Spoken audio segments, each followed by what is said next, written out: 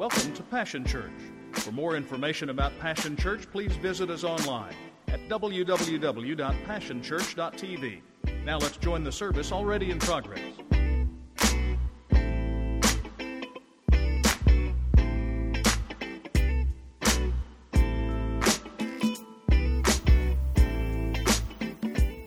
William Wallace, John Wayne. This one's just for me. Nature Boy, Ric Flair. Look, woo! See, some of you know. All right, I knew I was in the right place. Harriet Tubman, Wonder Woman, Superman, and the soldiers that we celebrate on Memorial Day who ran towards danger instead of away from it.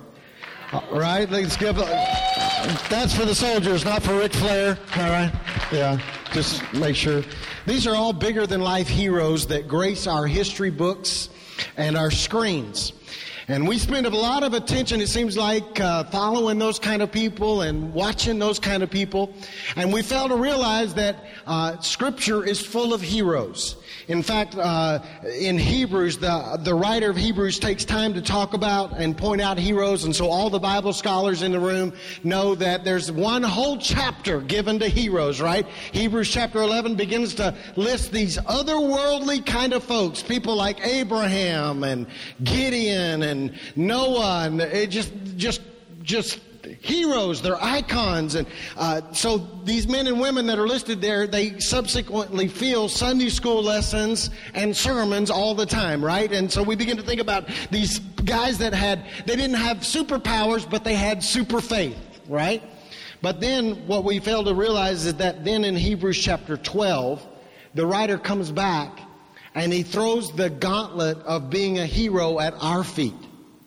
And I want to read that to you this morning because I think it's an interesting challenge. It says this in Hebrews chapter 12, beginning in verse 1. It says, "Since we have such a great crowd of men of faith watching us from the grandstands, let us strip off anything that slows us down or holds us back, and especially those sins that wrap themselves so tightly around our feet and trip us up.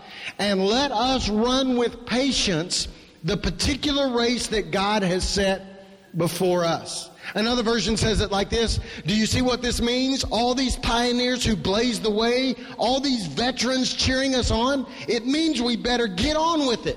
Strip down, start running, and never quit.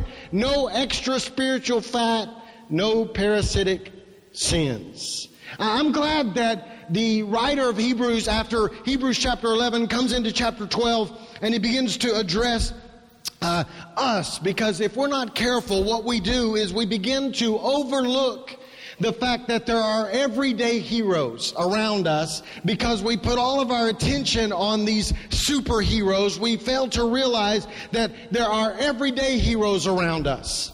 And they don't have superpowers and they don't have like really cool costumes, but they make the grade as a hero.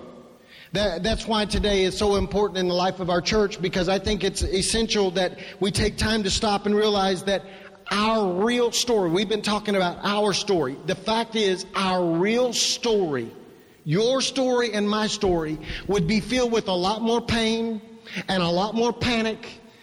Come on now. And a lot more problems if it hadn't been for everyday heroes in our life that rushed in.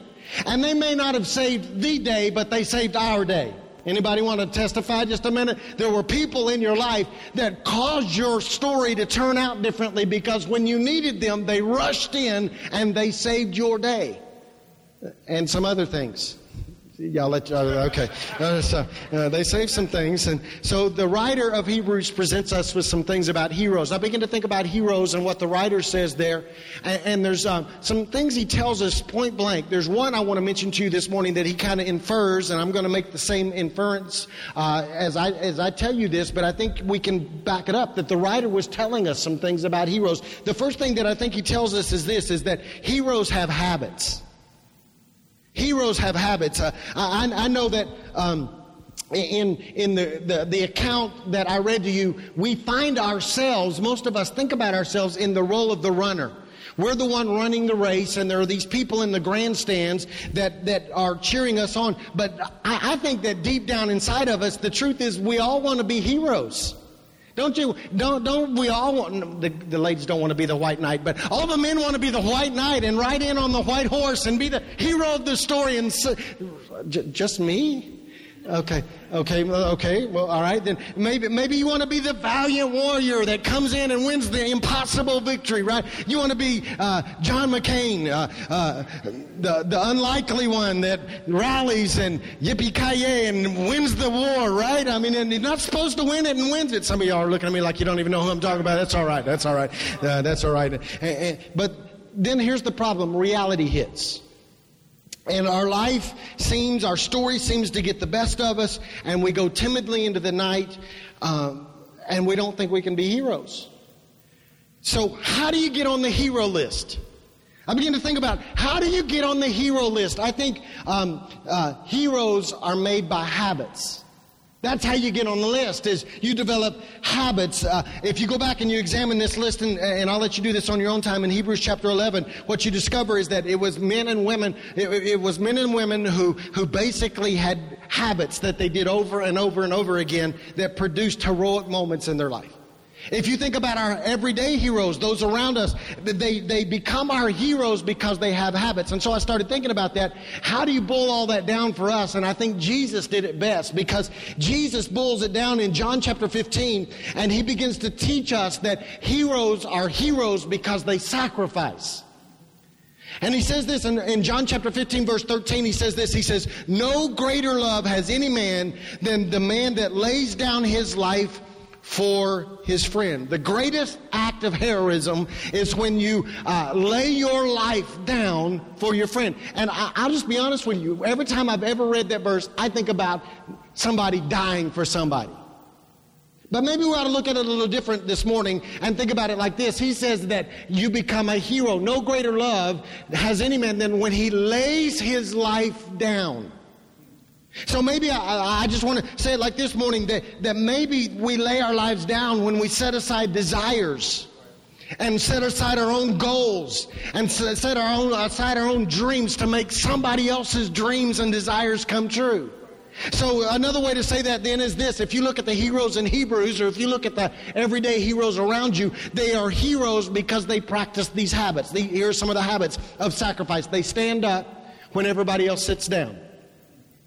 They speak up when everybody else is silent. They walk in when everybody else in your life has walked out. They are present in your life when everybody else is absent in your life. And because of that, they become heroes because of habits. Habits. Heroes habitually do these things over and over again. When everybody else abandons you, they come rushing in over and over and over again. And they lay their lives down daily. They make sacrifices, and they become heroes. Here's the bottom line. Here's what heroes do. Heroes set the pace. They show us how to run. But they also show us the path. They show us where we run. They become heroes because they run the race. They are our heroes because they show us where to run. I'm going to say that again. They became heroes. They became heroes because they ran the race, but they become our heroes because they show us where to run. That's why there are heroes. The second thing I think that the writer teaches us is this, is that heroes practice handoffs. Heroes practice handoffs. Heroes run, but then as they are competing in the race of their own life, they take their place in the stands so that somebody else can run. Are you with me? Not only do they set the pace, and not only do they show us where we need to run, they do this. They clear the path for us. They remove obstacles that allow us to get in the race ourselves. That's what heroes do. They make it possible for us to run. They run their race, and then they hand us the baton, and they literally wish this for us. We want you to run faster and further than we ever did. That's what heroes do. See, here's our dilemma. If we're not careful, then we miss this. The Hebrew writer says that we are surrounded by a great cloud of witnesses. What's he talking about? Heroes. We're surrounded by them. And then he says this should cause us to run. When we recognize that all these great men and women are rooting for us and cheering us on, it should cause us to get up and run our race. That's what it should cause us to do. But then he says this. He says, due to their example, then we should run a certain way. And he says it like this. He says, we should lay aside the sins that entangles us. So in other words, he's saying this. Following their example, we should run clean. Did you get that? Why? So then that others will follow us. Okay, I think we missed it. He says we should run a certain way. He says we should deal with all of our sins, all of our entanglements, all of our hang-ups, all of our issues, and so that we begin to run our race, and we're running clean for this purpose, so that now that we're following their example, we run our race in such a way that now we can practice handoffs and give the race to somebody else. See, we are running, and they are cheering for us, and they're hoping, our heroes are hoping that we will run in such a way that we will become someone's hero as well. Right? That's what heroes do. We're running because of heroes. So if we're running because of heroes, then it begs this question that we have to ask. If I'm running my race because of somebody's example, then who's running their race because of my example? That's the question we have to deal with. It's not enough just to honor heroes and be thankful for heroes. The question that we need to wrestle with is, I'm running because of them. Who's running because of me? I knew it'd get quiet on that. So who are you going to hand your baton to? Because the day's going to come when you're going to have to hand off the baton. How are you running, and who are you running in front of that will follow you in the race? Who are you going to hand your baton to? Heroes practice handoffs. Who will you lay your life down for on a daily basis, trying to position them so that they will be able to go further in their walk with Christ than you have gone in your walk with Christ? Who's watching you read? Who's watching you pray? Who's watching you worship? Who's watching you witness? Who's watching you walk? So that now, when you're out of the way, they will go further and worship harder and witness more and pray more and read more. Who's winning their race because of the fact that they're watching you? The third thing, last thing I want to say to you this morning is this, is I think that the writer of Hebrews makes it clear that heroes should be honored. I added the word now. Heroes should be honored now. The Hebrew writer takes time to acknowledge the people in the stands. He spends time examining not just our race, but he begins to examine their race, and he honors them, and he calls them out by name. He lists them as heroes of the faith, and over, he just, this guy, and this guy, and this lady, and this lady, he lists them all, and he's honoring them. He spends time saying that it's necessary to honor those kind of folks because they've paved the way. I'm convinced that one of the biggest issues that we have in life is this. Listen very carefully. I think one of the biggest issues that we face in this day and age is that most of us are so focused on our own race and our own struggles and our own challenges and our own dilemmas and our own problems and our own successes that we have forgotten the truth of this account, and we never stop to thank the people that helped us get there. We fail to honor those that deserve honor. Paul comes along in Romans chapter 13, and he demands that we give honor. He says, I demand that you give honor to whom honor is due. He makes a demand of honor because he recognizes that if we're not careful, we'll go all the way through life and we will never stop and say thank you, and we will never adequately and sufficiently honor those that have gone before us. I have taught you in the past this, Those that you fail to recognize, you will fail to celebrate. And those that you fail to celebrate will eventually exit your life. And so I think it is absolutely essential that we take time to recognize, to think about, how did we get to where we are? Why am I running as fast as I'm running? Why am I experiencing successes that I'm experiencing? It's because somebody ran before me and they handed off and they sacrificed and they laid their life down so that I could go further and faster.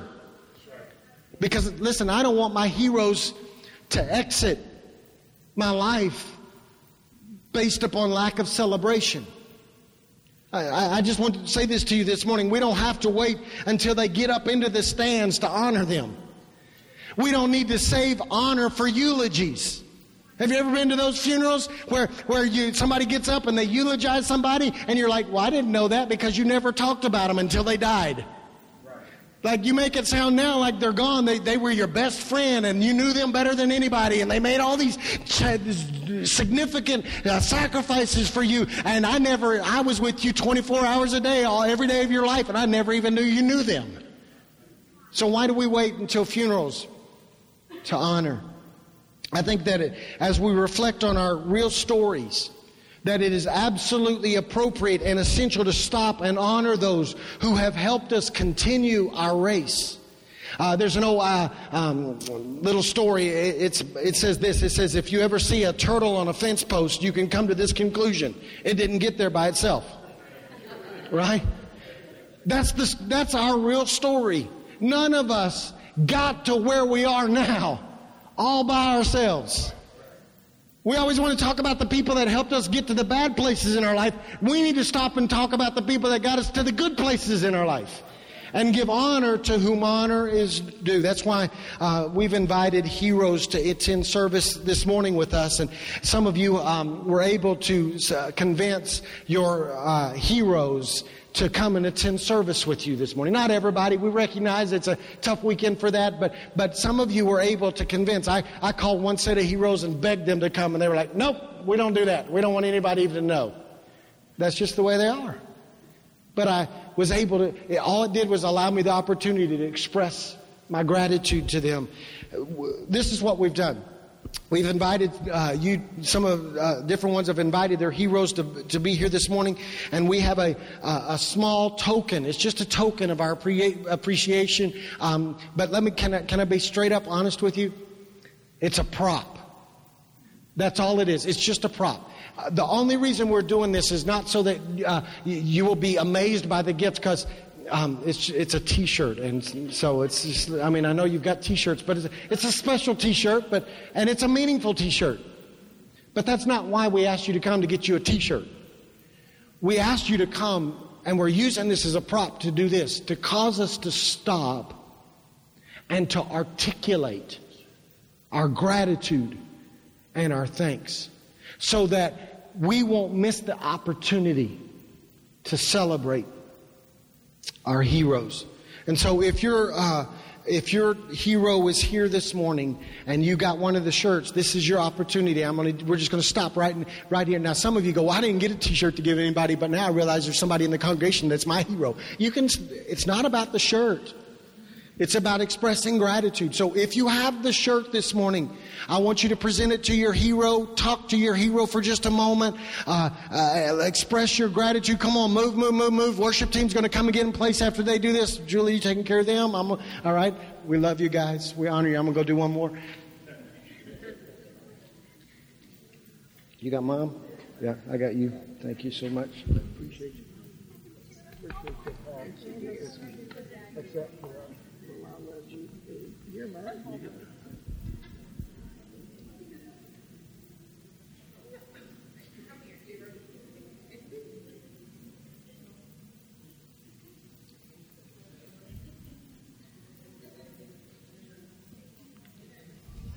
We're not going to hurry this. This is important stuff.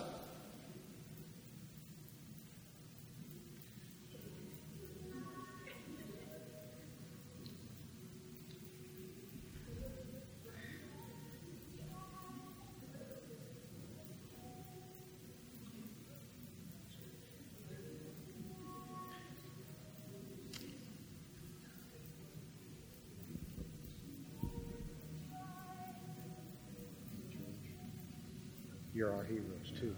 We love you guys. Your daughter.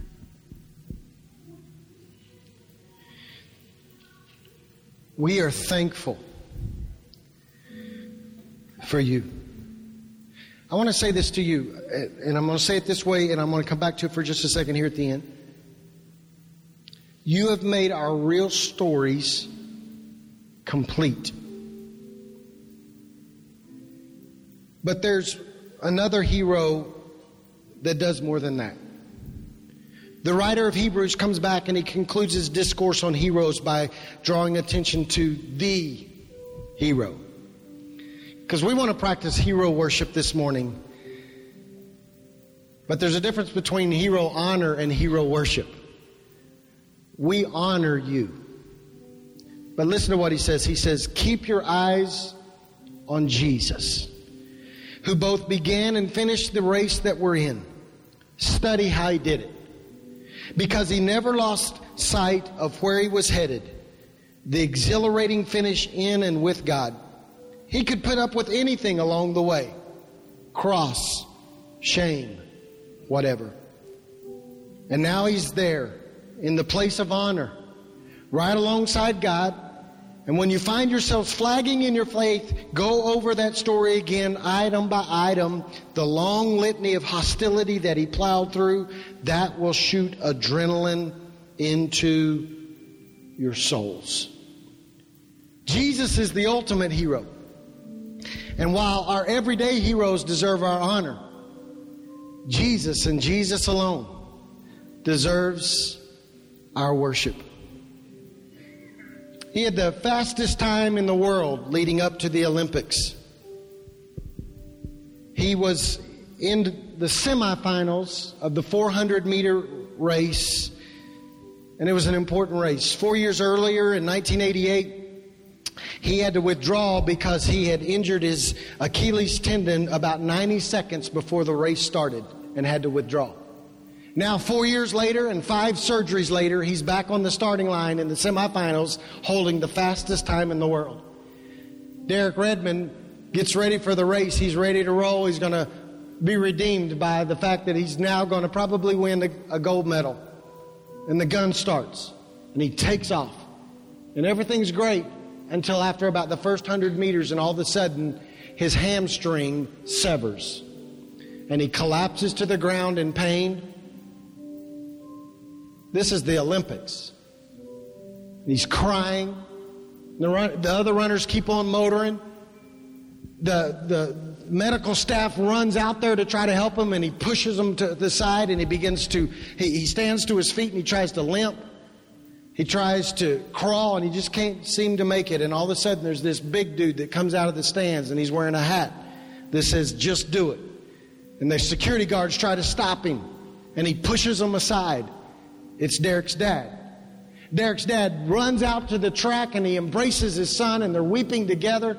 And he puts his arm around his son, and he physically almost carries him to the finish line. And everybody was moved, and everybody was crying, and the stands erupt. But I'm here to tell you this morning, that is the perfect illustration of what Jesus did for us. He came out of the stands, got in the race, won the race, and then turns around and comes back for us and helps us finish the race. That's literally what he does. So Jesus deserves worship because he is the hero. Our story is complete because of everyday heroes. But our story is eternal because of one hero. And I think what we ought to do to end our time together today before Pastor Andrew comes and closes us out, I think we ought to just practice a little hero worship. So I want you to stand on your feet, and you've honored your everyday heroes, but now would you turn your attention to the one that deserves all of our worship, all of our attention, and let's give him adequate praise and thanks for what he's done in our life as our worship team leads us.